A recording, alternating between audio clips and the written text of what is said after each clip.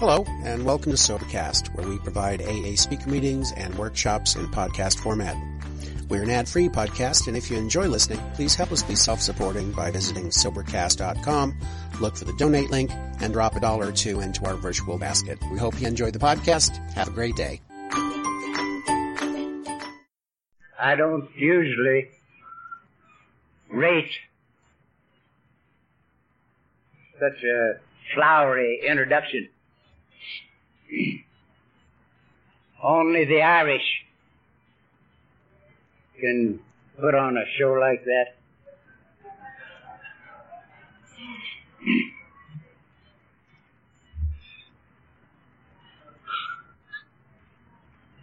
But I am very, very happy to be with you. And lest I forget it, the most important thing I'm going to say to you tonight is that I love you. I came all the way down here to tell you I love you. And I do. And I love the program of Alcoholics Anonymous. And I love its people better than anything in the world. It's been my happy privilege now to live almost 35 years without the necessity to take a drink or a sedating or tranquilizing pill of any kind. If I get through until the middle of January, I'll get me a cake with 35 candles on.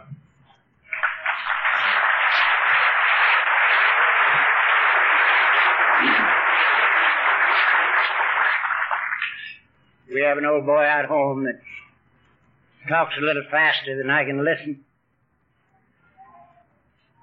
And he says that might not impress you a damn bit, but it impresses the hell out of me, and it does.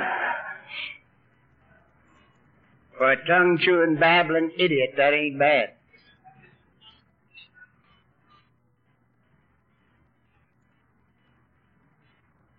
I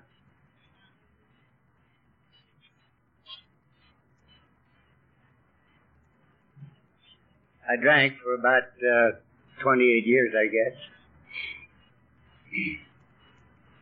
I had what I called 15 years of good drinking. And I thought it was 15 years of good drinking until I'd been around a while. And then I decided that it was 15 years of good drinking when you compared it with the last 12.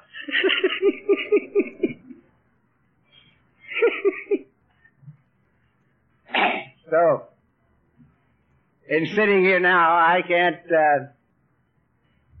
go over the whole period of my drinking time and find one occasion in the whole 28 years when I could honestly say that alcohol had added to my life. I can't find one occasion. So, maybe that's helped me to be comfortable with you, because I have no nostalgic memories at all. None.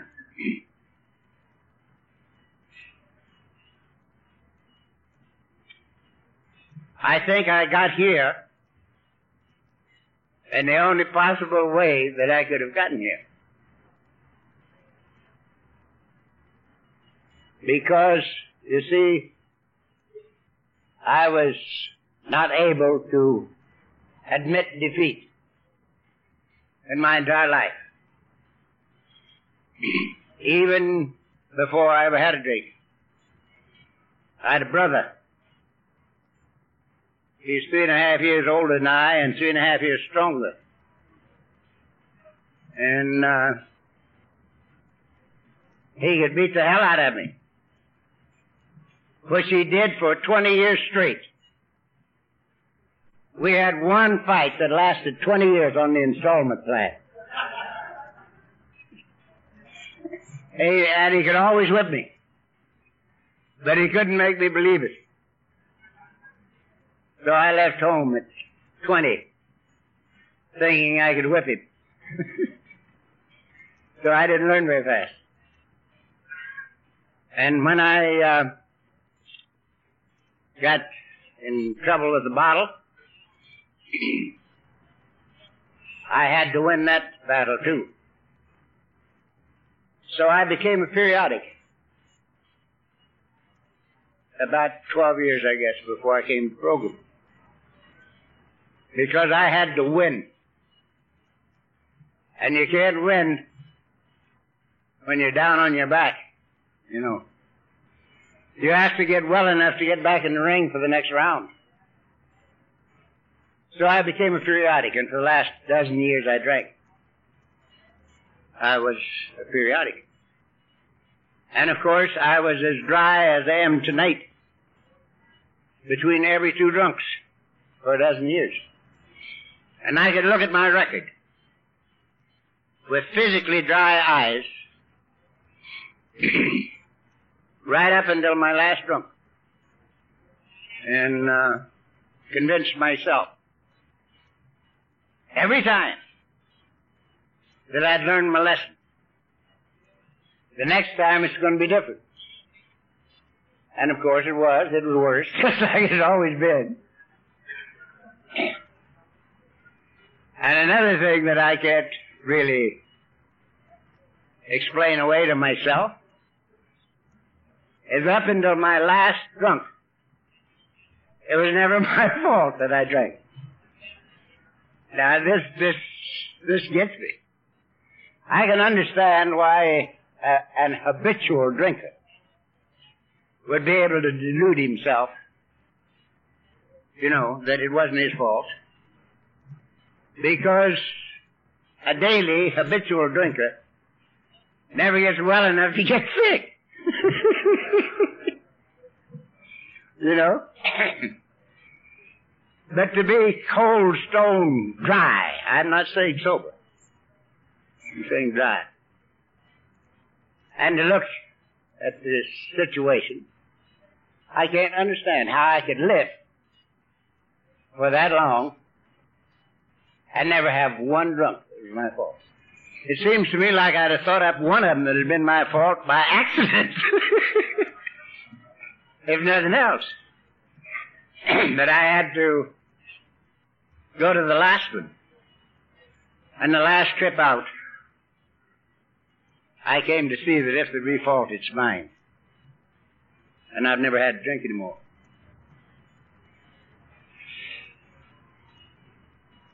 If there be fault, it's mine. If I had more time than I do, I'd tell you why I don't think there's fault.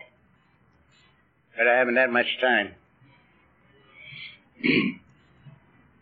I want to tell you a little about the last trip out, and a little about what's happened, so that we can give the Al-Qasan people a little time to talk. I was supposed to talk 35 minutes at the hospital this afternoon, and I only talked an hour and 20 minutes. So tonight, if you'll stick around, I might get you about 2 hours and a half. But anyway, I'll tell you a little about the last one. My last outing started the Friday before Christmas, 1945. I went down to the office just before the holidays, and I had a little notation to see the boss. And I knew why it was there. But he said, see the boss, and I had to go in to see him. And I did.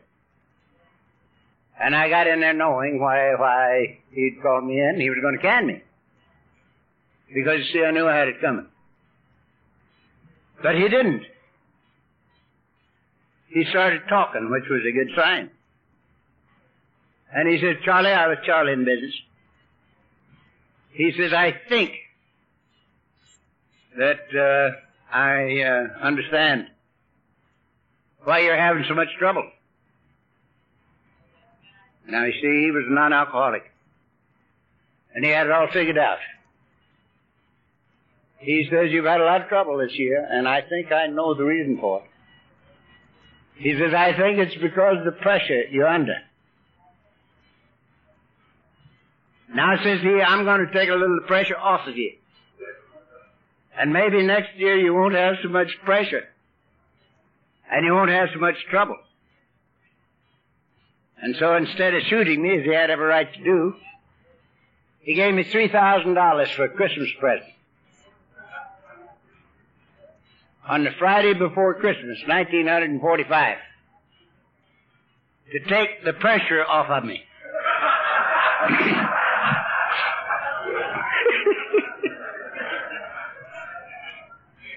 Now, if you don't think he took the pressure off of me, you're nuts.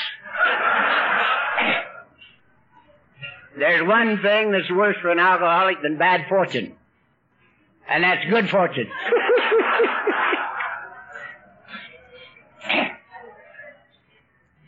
So I got drunk on the way home. Now, this is impossible, too, because I was a periodic. And periodics don't get drunk on the way home. Periodics taper on. They never taper off. We have a regular routine. We drink till we can't get it down, can't get it up, can't live, and can't die. And then we knock it off. And in my day, when you knocked it off, you died till you could get well. Because there weren't any places like you people know about where a drunk could go in those days. There wasn't a hospital in California that'd take a drunk. A doctor couldn't even admit you for alcoholism. He had to call it something else. So, the way we had to sober up was to die till we could get well. And that's what we did.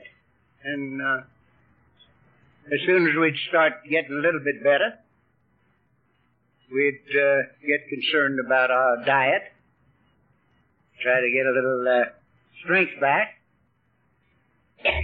and then we would look at our last caper and analyze it, and we would see where we made our mistakes.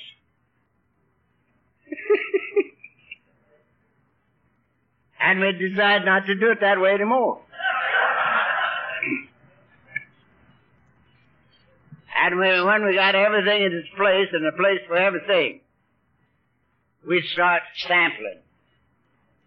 And we'd sample our way right on back to bed. But not in a hurry. It usually took me from 30 to 60 days to get off my feet. After the first slug, after a dry spell. And my last time I got drunk on the way home. I remember nothing from the Friday before Christmas until after the middle of January, 1946. Now, if I could even remember of drinking, I'm quite sure that I could figure out a way to take credit for coming to Alcoholics Anonymous. I think I could. But I can't remember of even taking a drink. I can't remember of any part of that thing, even the first drink. I can't remember. I came to, a little after the middle of January, with the clearest head I've ever known in my entire lifetime. Everything between me and me had burned out. All the excuses were gone. And all the I wants were gone. And I could see myself as I was, with nothing between me and me. I knew that I'd lost the battle of life. I didn't know why, because I knew nothing of alcoholism. I knew drunk tanks, and I knew DTs, and alcoholic convulsions, but I didn't know anything of alcoholism. So, I knew that I'd lost the battle of life, but I didn't know why. And I accepted it.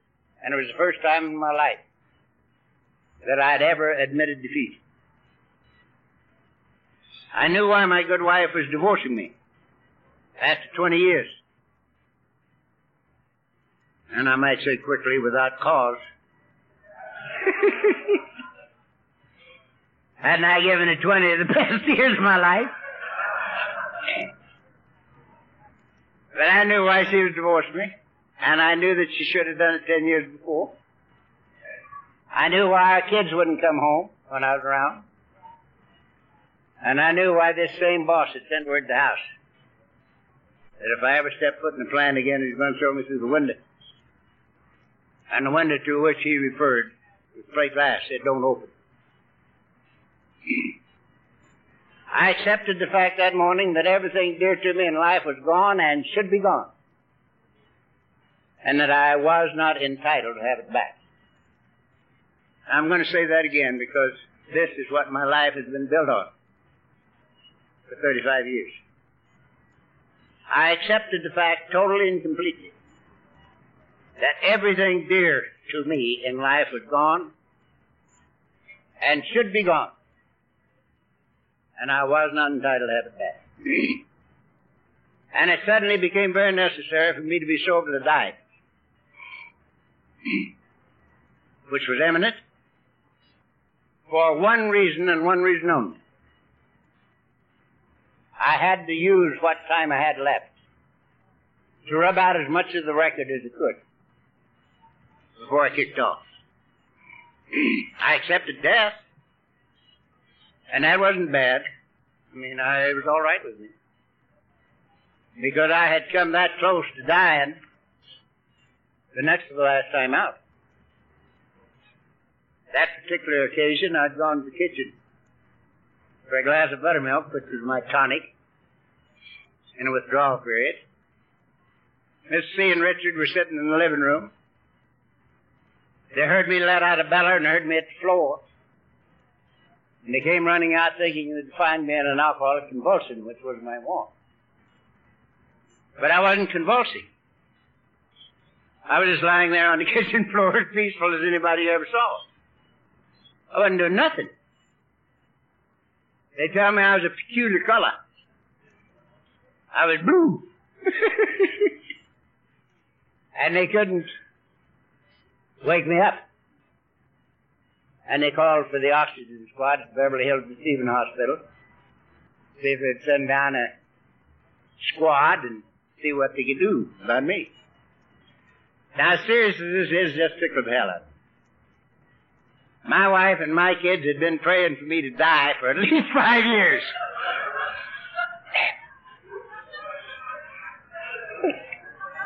And they come out in the kitchen and find me dead and call the oxygen squad. That just blows my gourd.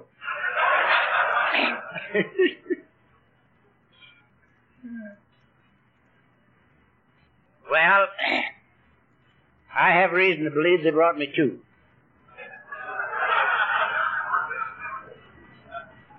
There's a young doctor with him, and I remember his counsel when I came to.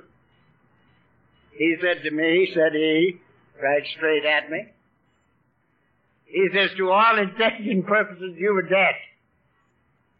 He says, we've had a hell of a time bringing you to. And it's our opinion that nobody will ever bring you to again under these circumstances. And then he gave me the finest piece of counsel I will ever hear. He looked me right in the eye and he said, if I were you, I wouldn't do that anymore.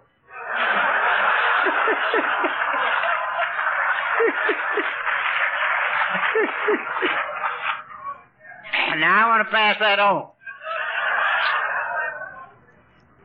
If I were you, I wouldn't do that anymore. But I did it again. And the last time was much worse than the next to the last time. So I knew I was going to die, I didn't care. But I didn't want to die with the record. You see, I never got to the place in all my drinking career that I didn't love my wife and my kids. I always loved them. They always knew I didn't. Mrs. C told me I don't think less than 500 times. Chuck, if you loved us, you wouldn't do these things. If you loved us, you wouldn't do these things. And how could I tell her it was because I loved them that I did? Now, you can't sell a bill of goods like that. But it's true. You see, I could look at my wife and my kids between drunks with physically dry eyes. And I knew I was crucified. And I wanted to take him in my arms. Say, look, I love you. I'll never do this again, so help me God. But I couldn't. Why? Because I'd already done it. And I knew I was going to do it again. Because I didn't know how not to do it again. So I couldn't tell it. My recourse in those days, my bed was about that far from hers. Might have been, well have been in Siberia. But it was not. And I used to lie there until I could tell by her breathing that she was asleep. Then I'd cry me up a river. Because I didn't want to be like that. And I didn't know how not to be like that.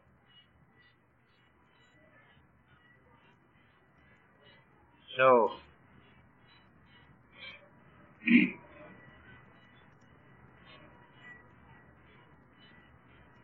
when I was at Cantu in that last trip out, and had looked at me and had accepted what had happened to me.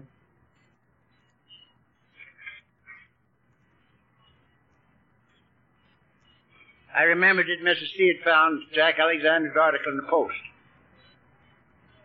March 1st issue, 1941, about 5 years before. And she had left it opened at the right page on the left arm of the chair I sit in right now, hoping that I would read it when I came in, if I came in. And evidently I did. But I only remembered that morning two things about it.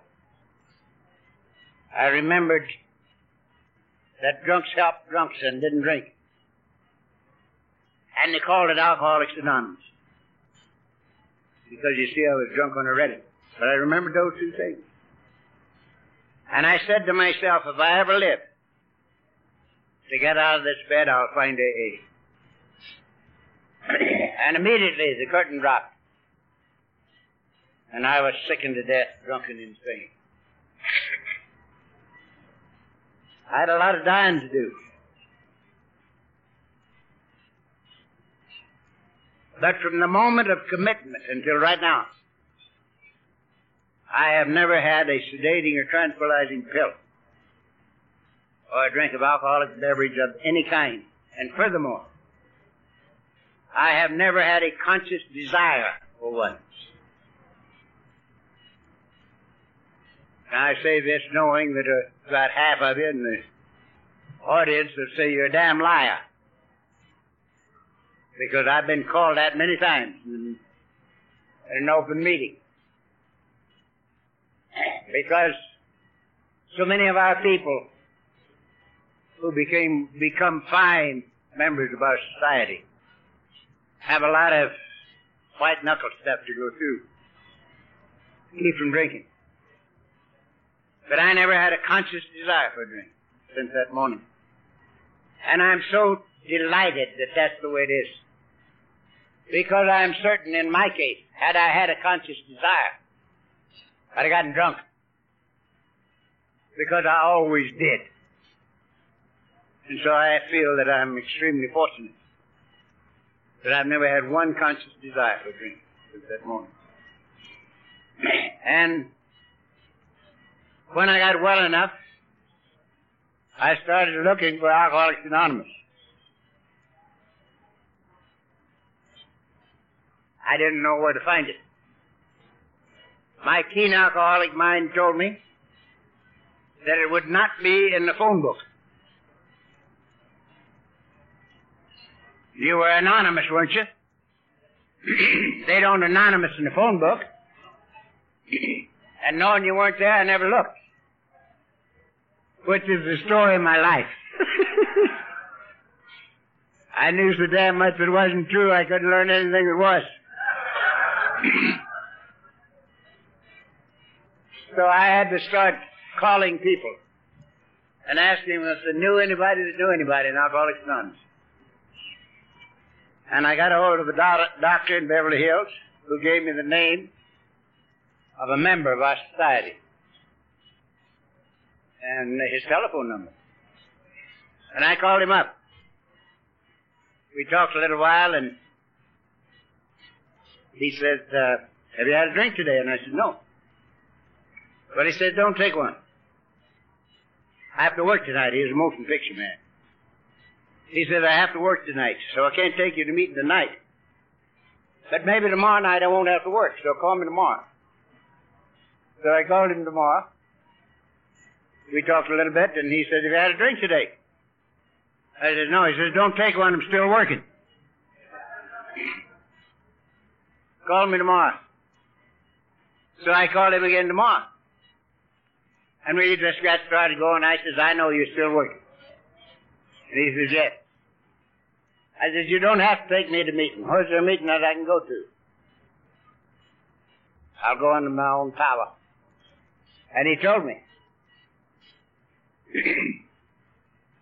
And I determined to go. It wasn't more than 10 minutes from the house. And so I felt pretty good about it until about 10, 15 minutes before time to go. And then I did the unforgivable thing. I started to think.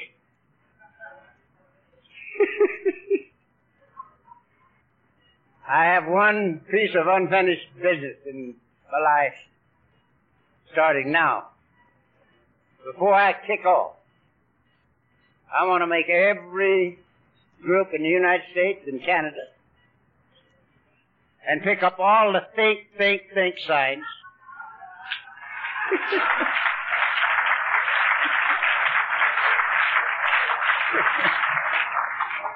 and have a bonfire. That's what got us here, thinking. So, I got to thinking. And I thought, my look, son, you've lived in Beverly Hills a long time. And it just might not be advantageous for you to be seen with this bunch of drunks. It might be bad for your reputation. Now, you have no idea how funny that is. Because in my last 10 years, I've spent almost as much time in the Beverly Hills jail as a jailer. And here I am concerned about being seen with people who were doing something about their problem. And I bothered myself with that a little bit, and then I decided to go anyway. But I decided to disguise myself a little, so I wouldn't be immediately recognizable. And I did. And it came time to go, and I went. And it was a big hall. It was a bedroom, 4-and-wash hall. And the back door of the thing was open, and there might have been 35, there might have been 40 people standing in the middle of the room. All of them talking, and nobody listening. And it's been that way ever since.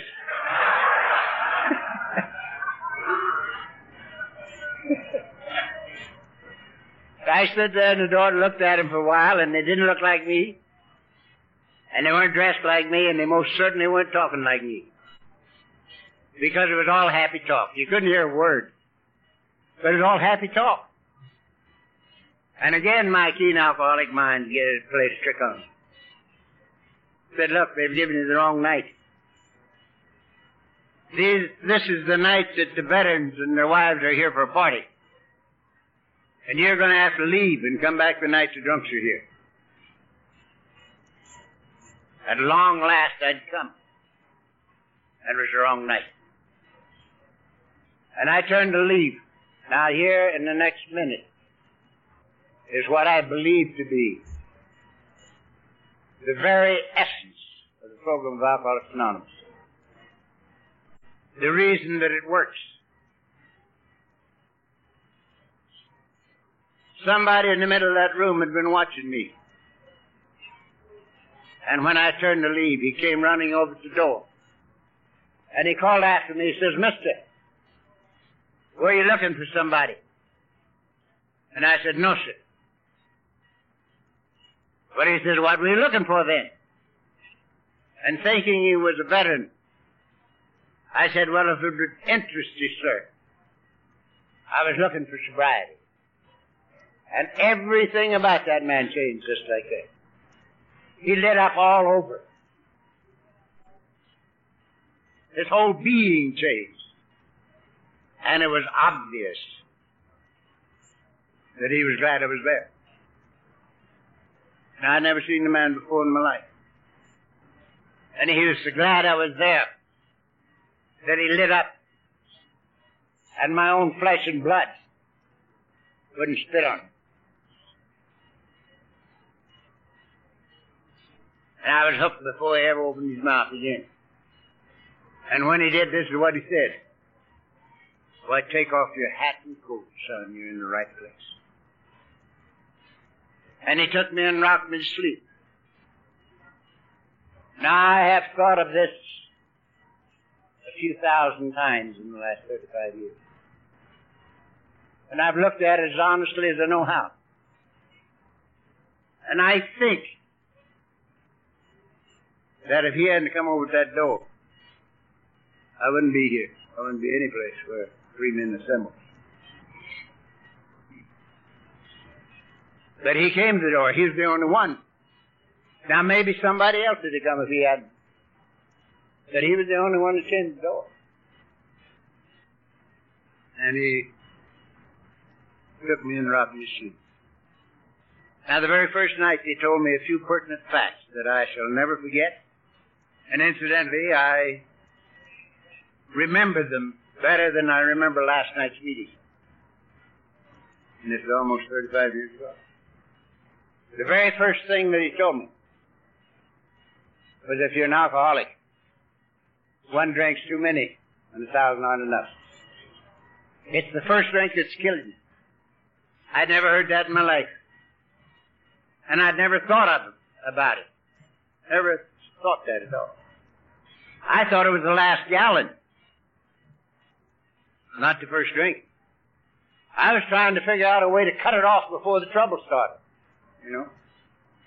And the very first thing he told me, he says, it's the first drink that's killing you. One drink's too many, 1,000 aren't enough. And I played with it a little bit and bought it. And I've still got it. The second thing he told me is priceless.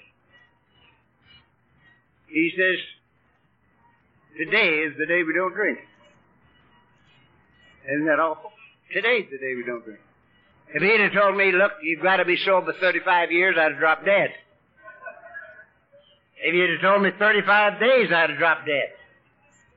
But he didn't. He says, today's the day we don't drink. Now, if a day's too long, how about an hour? Can you live an hour without drink? Make that the length of your life, and then do it again. But don't drink today. He says, regardless of how long you live in Alcoholics Anonymous, never expand that time more than 24 hours. And I played with that a little while and bought it. And I've still got it. This is the second greatest lesson I've ever learned in my entire lifetime. Second greatest lesson I've ever learned. This is my day. I have no past. I want no future. Did it ever occur to you that the past is nothing in the world but guilt? And the future is nothing in the world but fear? When you live today, you neither have the guilt or the fear. You have today. It's all right now. You know? So, second greatest lesson I've ever learned. And I remember, after I'd been at Alcoholics Anonymous for a little while, I got to thinking that we had, Alcoholics Anonymous had invented the 24-hour way of life. And now in our country, we say the Lord's Prayer, close the meeting. And here I'm going along thinking we'd invented this deal, and after a while it occurred to me that somebody a couple of thousand years ago must have known something about this 24-hour way of life. Because right there in that little prayer, it says someplace, give us this day our daily bread. And it don't say a word about 2 crusts to wake up on tomorrow morning. Not a word. Second greatest lesson I've ever learned. The third thing you told me was stay close to us. Said you. There's more wisdom in this room about your problem and its answer than in any other room on the face of the earth, except another room just like this, where Alcoholics Anonymous members are meeting. So stay close to us. Get into as many meetings as you can. And I bought that, and I've still got it. I have attended more nearly 5 than 4 meetings a week for 35 years. And I've never attended one too many. You might say, how do you know? The answer is very, very simple. This is the only easy life I have ever known. The only good life that has ever been mine in my entire lifetime.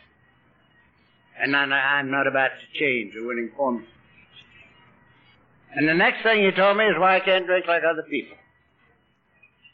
Now this is the only bit of intellectual knowledge that we need when we get here, I think.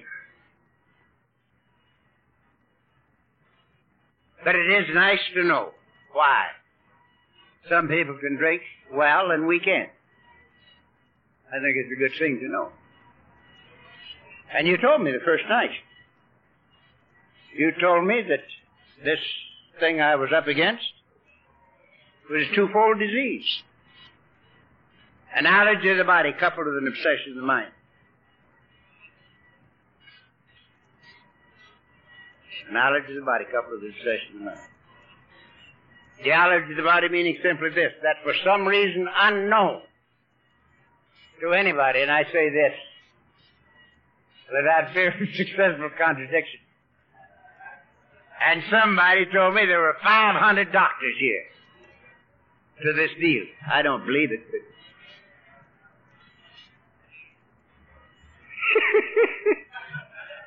500 doctors. I can see 2 or 3. Anyhow, nobody knows why my body can't successfully handle alcohol. Ain't nobody. But it can. And there's no way to make it over so it can. So, you told me that the allergy of the body, you can do nothing about but accept it. Once an alcoholic, always an alcoholic. Nothing you can do about the body. But we have a program here that will make it unnecessary for you to drink the first drink.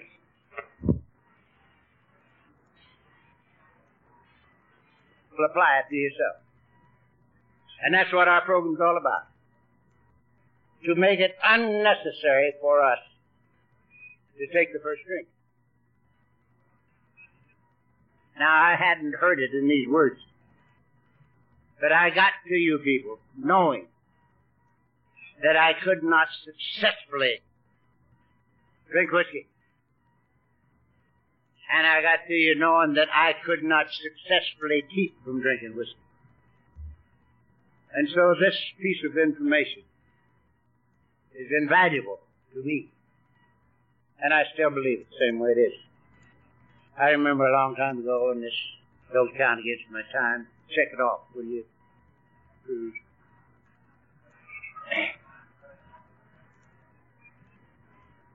I remember many, many years ago, Dr. Jellinek came to the coast, and they had a symposium on alcoholism. UCLA. And Dr. Jellinek did a lot of talking.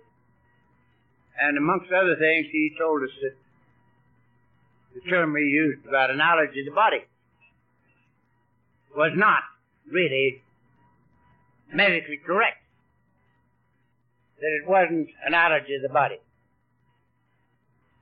That it took goldenrods or something to make analogies, you know.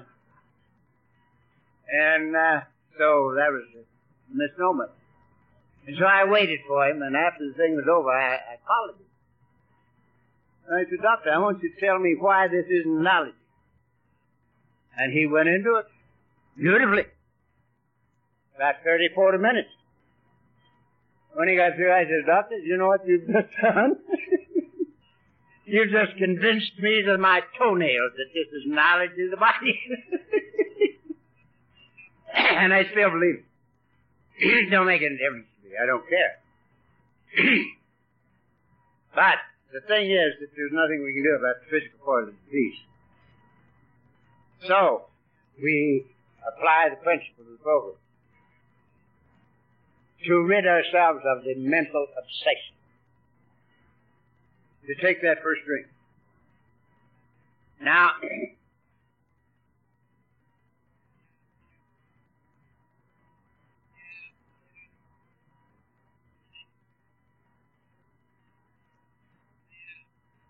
I believe that there is only one reason that I'm not drunk right now. Just one. There's not two, there's just one. Just one reason that I'm not drunk right now. And that is that I have the thing I was looking for in the bottle. I've got it. Now what is the thing? It's the ability to live comfortably, peacefully, and joyously with myself.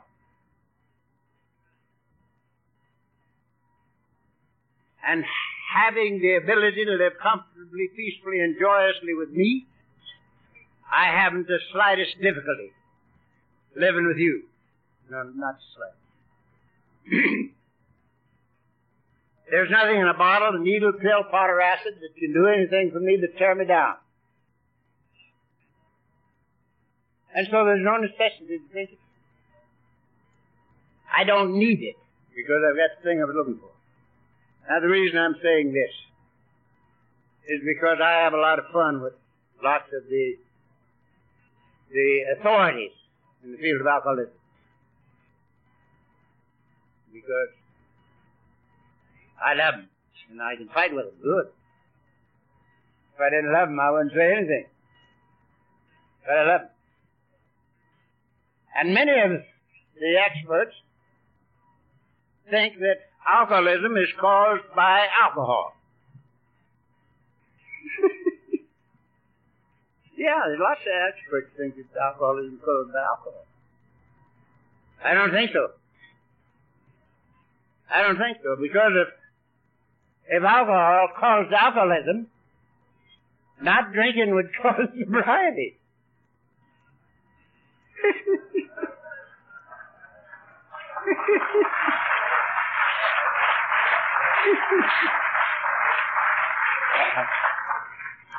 And not drinking don't cause sobriety. Witness the fact that I was as dry as I am tonight between every two drunks for a dozen years. And I always got drunk again. So alcoholism is a living problem. And we have to have a living answer. And this is the great, miraculous stroke of genius that came out of the early days of our great program of Alcoholics Anonymous. It was my happy privilege to know everybody that was really in the early days of our program. All of them I knew personally except Dr. Silkwood. And I've tricked myself around for years by not making it my business to know him while he was around. Because he was around a long time after I got here. But I never got to meet him. But all the rest of them I knew. Many of them very well indeed. And Bill himself has told me on a number of occasions, because he spent a lot of time in my house. And I spent a lot of time in his. For a number of years, 20 years before he left. And he said that when he sat down to write the 5th chapter, in the first place, it wasn't altogether an altruistic motivation. Of course, they did want to get sober and stay sober. That's true. But they wanted to eat, too. And they were starving to death. And they had an idea that they might get them a little bit of dough so they could get some potatoes and gravy. They were going to write a book. And they were going to make a lot of money out of this book. Now, I'm not condemning them. When you're hungry, it's not hard to think about writing a book or maybe even driving a spike. I don't know. But they needed some dough. And Bill sat down to write the book, write the 5th chapter. And he said he was feeling totally inadequate. Totally inadequate. He just didn't feel like anything. And he sat down and started writing. And in 20 minutes, he had 12 steps. And he looked at him and he says, my God, look, 12 steps. Up until that time, 5, 6 or 7 was the most steps they'd had in the program. And they'd come from the Oxford movement, mainly, and he had 12 steps. And he looked at him and he says, this is good. He says, 12 months in a year, 12 disciples, 12. 12 is a good number. And you know something? Those steps haven't been changed, in essence, from the time he wrote them. Words have been changed, but not the essence. Now, I believe pretty totally, and of course I'm not a psychiatrist, and you guys can write this off, but I believe that there are two kinds of depressions. There's a depression of the ego, which is poor me. And there's a depression of the spirit, which is feeling of inadequacy.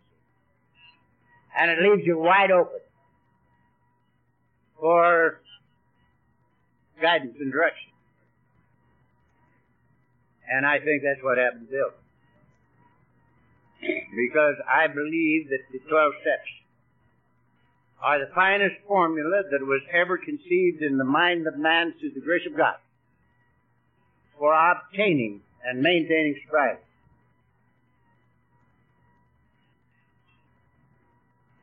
And I further believe that there are two other great things that happened to us when we do the things that 12 steps tells us to do. I think they're the finest formula for the process of self-discovery and for the good life that I've ever run into. Because, and here I will finish up with what's happened to me.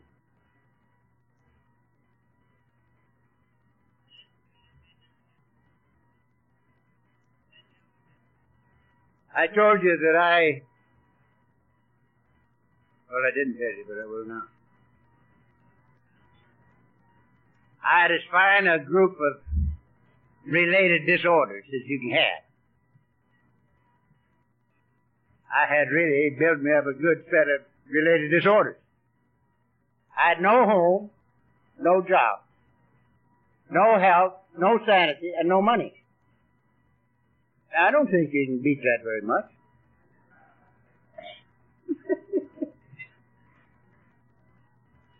And I've never spent 5 seconds on any one of them.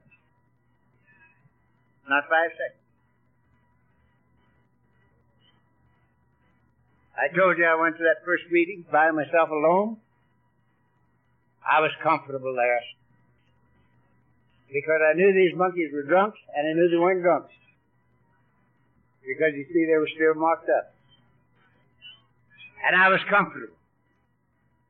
And I was back there every night. Every night I was back there for 2 reasons. Number one, I was comfortable. Number two, I didn't have any place else to go. And that's a great help. So there I'm in the place, knowing that I couldn't have this thing. Wasn't any thought in my mind that I could have it for myself, because I didn't have enough left to get it. Number one, and number two, I wasn't going to live that long. But I was back there every night. And 6 months went by, and I made my first discovery. I discovered that I hadn't had a drink or pill for 6 months.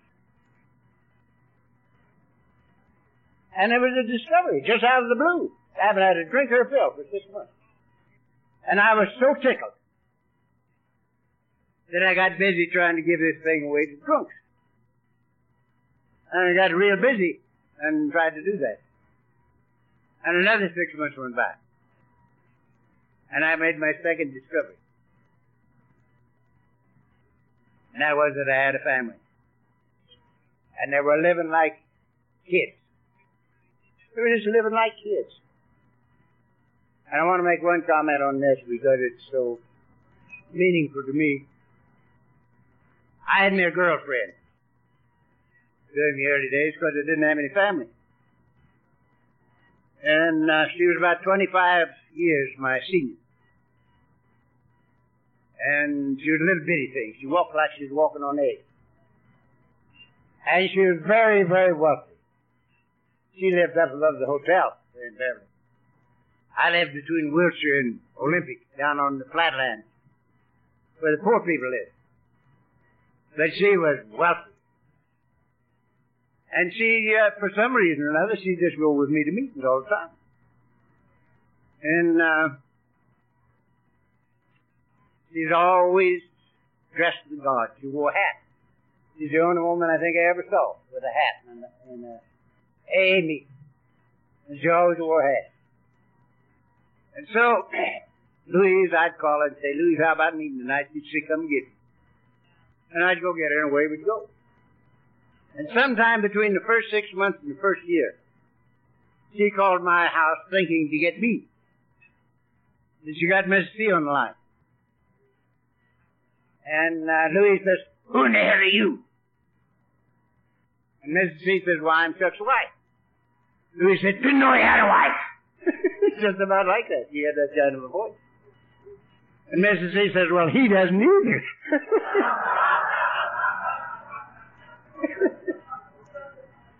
And I didn't. But after a year, I discovered that I had a family and they were living like kittens. And that ain't a bad discovery. And another 6 months went by. And I discovered I was still down in the office, trying to clean up my desk. And business was good. Business was plumb good. And another year went by. And I discovered that my state of being was better than anything I'd ever known. It was just good to breathe in and out. Beautiful. And now 6 years have gone by. And I discovered I was never alone anymore. I, who had walked alone for a lifetime, was never alone anymore. I had a God of my very own. And wherever I am, He is. Now this is the great discovery. When we make this discovery, the search is over. And life begins.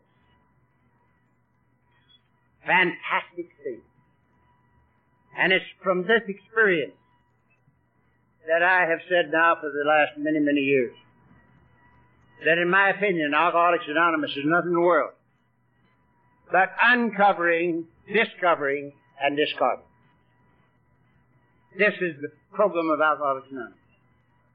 We uncover and discover the thing we've been looking for all our lives.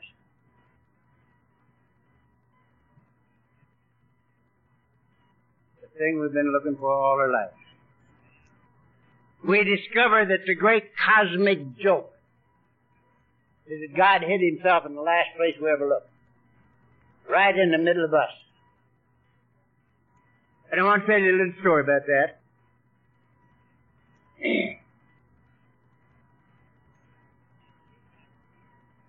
I'm a great lover of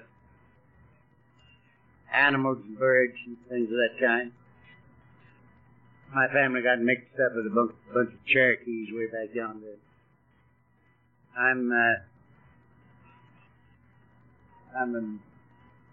I just love everything that lives, I guess. And amongst other things, I love deer very, very much. And when we moved 23 years ago from Beverly Hills to Laguna Beach, the canyon road leading into the little town was sort of a country lane. And I'd be coming home after a meeting, midnight maybe. And oftentimes I'd see as many as 6 or 8 deer on the road. And I loved them very, very much. And every time I go through the canyon, I look for deer. And I always look for them in the last place I saw them. And I invariably see them someplace else, you know. But when I get through the cover, I quit looking for them. And maybe 15 years ago, I'm going out through the canyon, and I'd had a bad night. I'd been out pretty well all night, with a drunk or two, and so I was a little late going to the office. And it's probably 9:30 in the morning. I'm going out through the canyon, and I looked for deer until I got out of the cover. And I got up there where there wasn't a blade of grass to hide behind. Looked over to the left. He was the prettiest big buck you ever saw. Beautiful big fat buck standing right there with nothing to hide behind. And he said to me this. He says, "You see them where they are. You don't see them where you saw them yesterday. You don't see them where you think they ought to be. You see them where they are." And before I got to Los Angeles, I'd taken that to every relationship in life. You see them where they are. And one of the most beautiful parts of it, and I hate to say this because I know there's nobody here that felt like this, but for a long part of my life, I thought that the epitome of perfection would be to get up in the morning and look across the breakfast table at a new, beautiful lady every morning.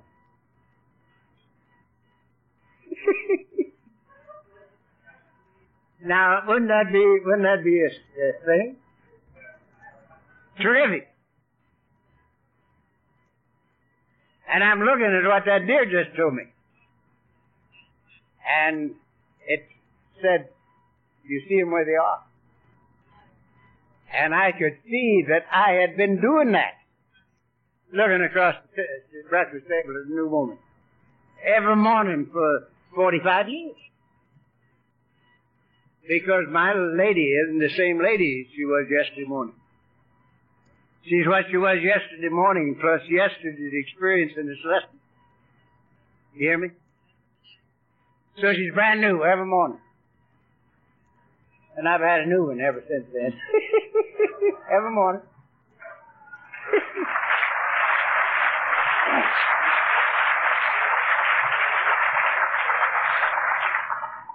And I took that through all the rest of the experiences in life. Now, again, to get this thing over with, let you have some fun.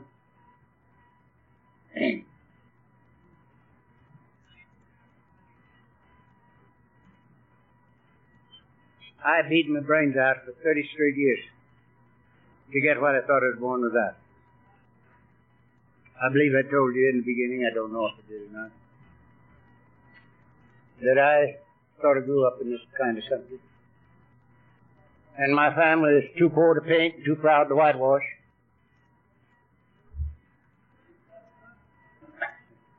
We didn't have from nothing. And we had to get what we thought we were born without. And it was necessary to get it because we didn't have it. And of course, they read right out of the good book to me that you earn your bread by the sweat of your brow. You know, which is a good setup for the salt mine. And I was on my own from 13. And from 13 to 43, I tried with everything I had to get what I thought I was born without. And I ended up at 43 without two coppers rubbed together.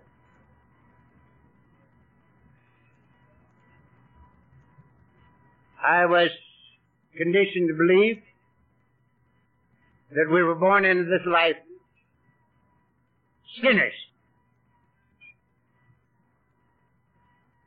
That you didn't have to sin to go to hell. You had to get saved to keep from going to hell. Now, half my family was Hardshell Baptist, the other half was Methodist Church South. Then whichers none whicher, and I'm not opposed to either one of them. I'm not opposed to them at all. I love them. But it didn't make very good sense to me. And they tried to tell us that we were sinners because of something called the original sin. And we tried to find out what that was. And somehow they wouldn't tell us. And yet what they did say about it, it seemed that it might have a little something to do with Adam rearranging Eve's leaves.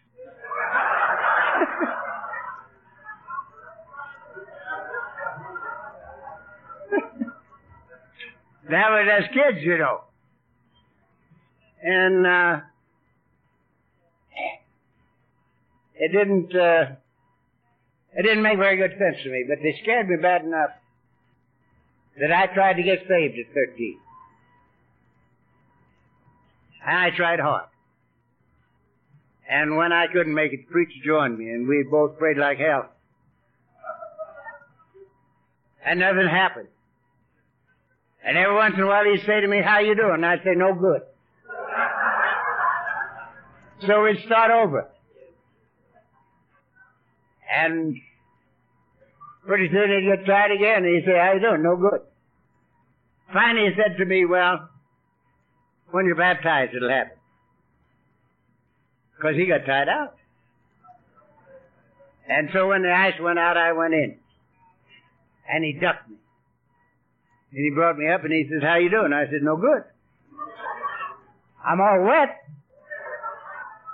Because that wasn't a sprinkle, that was a duck.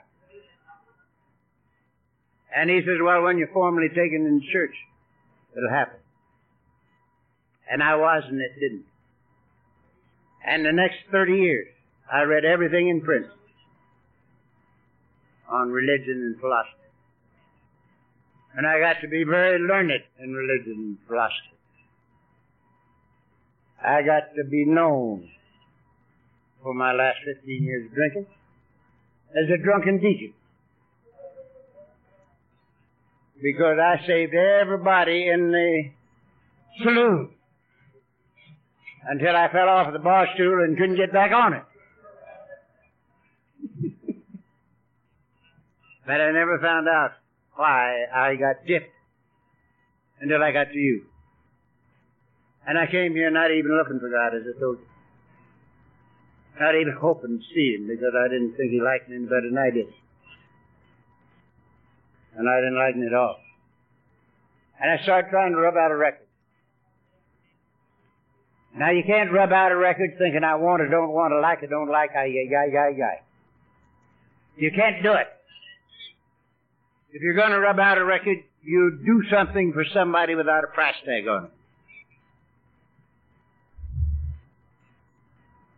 And that's what I started doing 35 years ago. And I never quit. My life has been one 12-step call for 35 years. And I'll tell you how it started, and sit down. My first serious conversation after I came to was with my wife. And she was divorcing me, legally, getting rid of me. And I called her in. I knew it, and it was all right. And I told her, I said, honey, it's no longer of any concern to me whether or not I live under this roof. It is of absolutely no importance to me at all. I'll never ask a thing of it as long as the two of us live but one. If I ever have anything that'll add to your life, let me give it to you. And we closed the book. And I called the boys in, and I said, boys, there's no father in the household any longer. You don't need to love me, you don't need to respect me, and you don't need to obey me. I'll never ask a thing of it as long as we live but one. If ever I have anything, be it money, counsel, or blood, that'll add to your life, let me give it to you. And we closed the book. And I went down to that office, knowing that the man was going to throw me through the window, because he'd sent that very definite message to the house. And I knew he was going to do it. That he'd paid me for something I hadn't done, and I had to go down there. And I went. And he saw my old car in the parking lot. And he knew I was on the premises, and he knew I wasn't going to stay. And he came hunting for me, and he busted in my office like a bull in a china closet. And I couldn't have defended myself with a shotgun, because I wasn't well. In this country, they call it puny. I was puny. I didn't have the shakes. I had to leap. And all I could do was sit there and say, Victor, leave me alone. I don't work for you anymore. I'm down here to clean up this desk. I'm here to do the things you paid me for last year that I didn't do. And as soon as I get even with you, I'll get the hell out of here on my own power. And you'll never owe me a penny as long as you live. But for God's sake, leave me alone. I have to get even with you. And he stopped me in his tracks.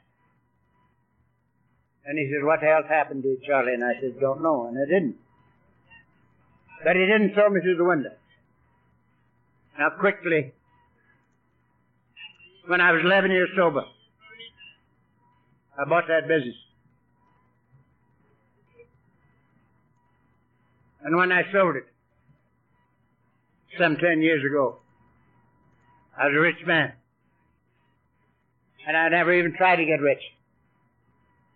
I never even thought about getting rich. I had the most fabulous business experience that anybody will ever have. And every businessman in the country would tell me if I told him what I did, that I was a damn liar again. But I'm not. I just helped my people do things they need to have done because I wanted to. And they kept me busy. And they made me rich. I never spent 5 seconds trying to get my family back.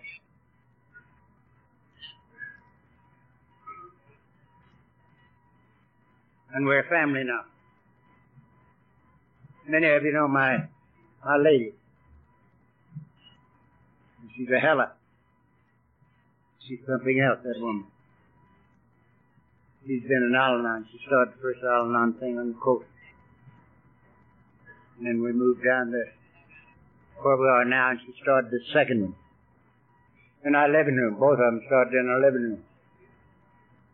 And they used my furniture until they wore it out, and then they moved out. Never even got a dinner out of it. But she's done a beautiful job. And the kids.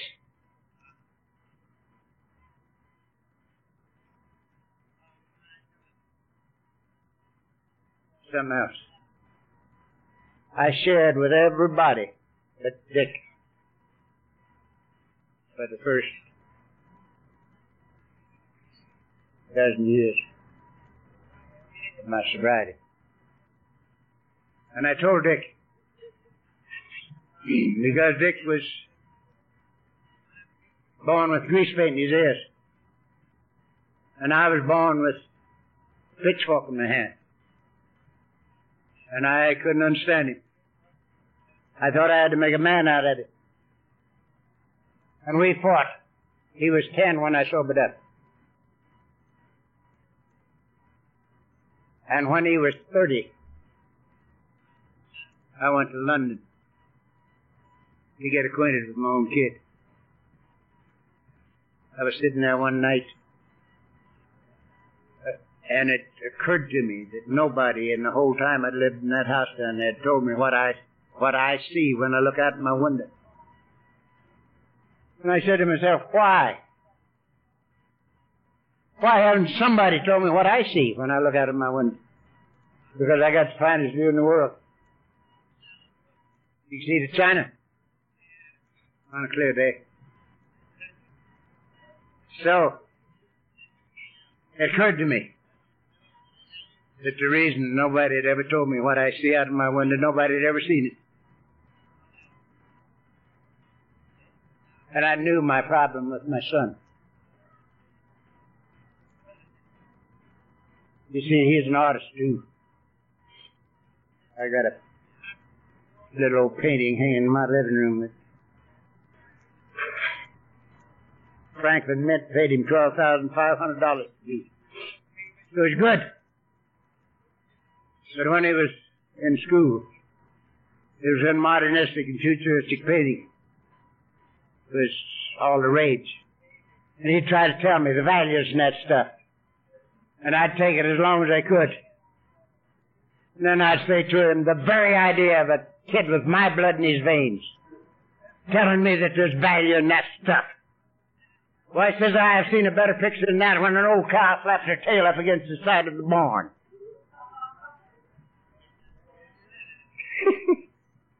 Now, that isn't a very good way to win friends and influence people. And the kid hated me. And I wasn't far from hating him because he was just, he didn't have it. I had to make a man out of it. So I said to Mrs. C, honey, we're going to London. She said, what are you talking about? I said, we're going to London. She said, what for? I said, to meet my kid. I got to get acquainted with my kid. And I went over there. And we went to dinner, a nice place in London. And we pretty nearly got thrown out of the place. Because I started telling him about my blind spots. How I didn't know any better, His second his second major was philosophy. And of course, that's my middle name. So I had torn him up. And I told him why. And I asked him to forgive me. And he did. And the dam went out. And we've had a fantastic relationship ever since. We went out and after that thing was over and got a car and drove all over the Alps. And had a picnic, you know. And the kid had hated me, and I just close to hated him. So, the boys like to come home and sit there and visit. And of course,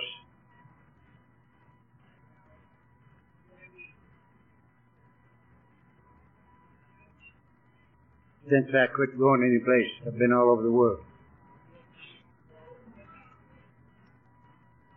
So I have to believe that St. Francis knew what he was talking about. And I don't believe it because he said it. I believe it because it happened to me. I'm totally convinced that the first two words of the Lord's Prayer mean what they say. Our Father God. Remember when they said, the carpenter man, Master, teach us to pray. He said, after this manner pray ye, our Father. As far as I know, that means his Father, your Father, and mine. And I believe it does. And I believe that's the way it is. I believe that's the way it is. A good book, you know, says God is life. And you and I are alive. So God must be that which we are. The very translation of the word from Hebrew to English, it means God is that which is. And I believe that's the way it is. God is that which is. Now, I further believe that the gift of God was made the foundations of the earth. He gave us the universe and himself at the foundations of the earth, and he's always known that. He has never been confused. He's always known that. But you see, you and I have to discover it for ourselves. We have to discover it for ourselves. And it's a process of uncovering, discovering, and discarding. And we uncover and discover the thing we've been looking for all our lives. A God of my very own, wherever I am, he is.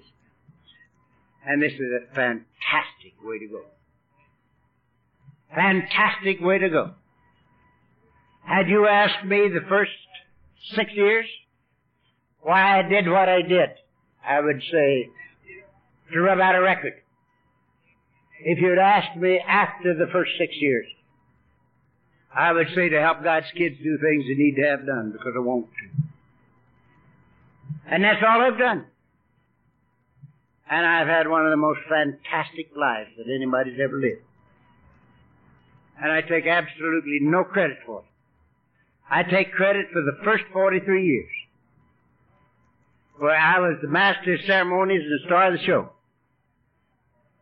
And I ended up a failure as a husband, a father, a businessman, a man, and a drunk.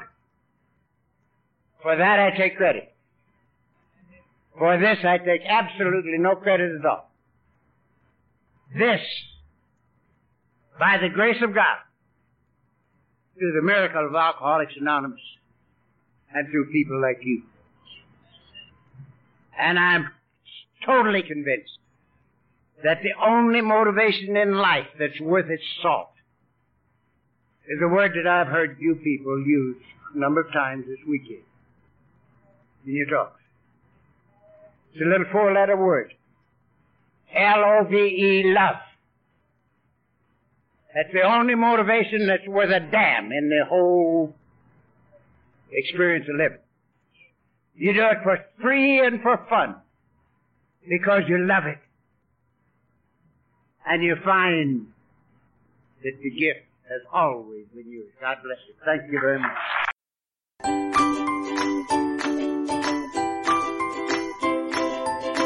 Thanks for listening. I hope you enjoyed the podcast. Sobercast is ad-free, and we'd like your help in order to keep it that way.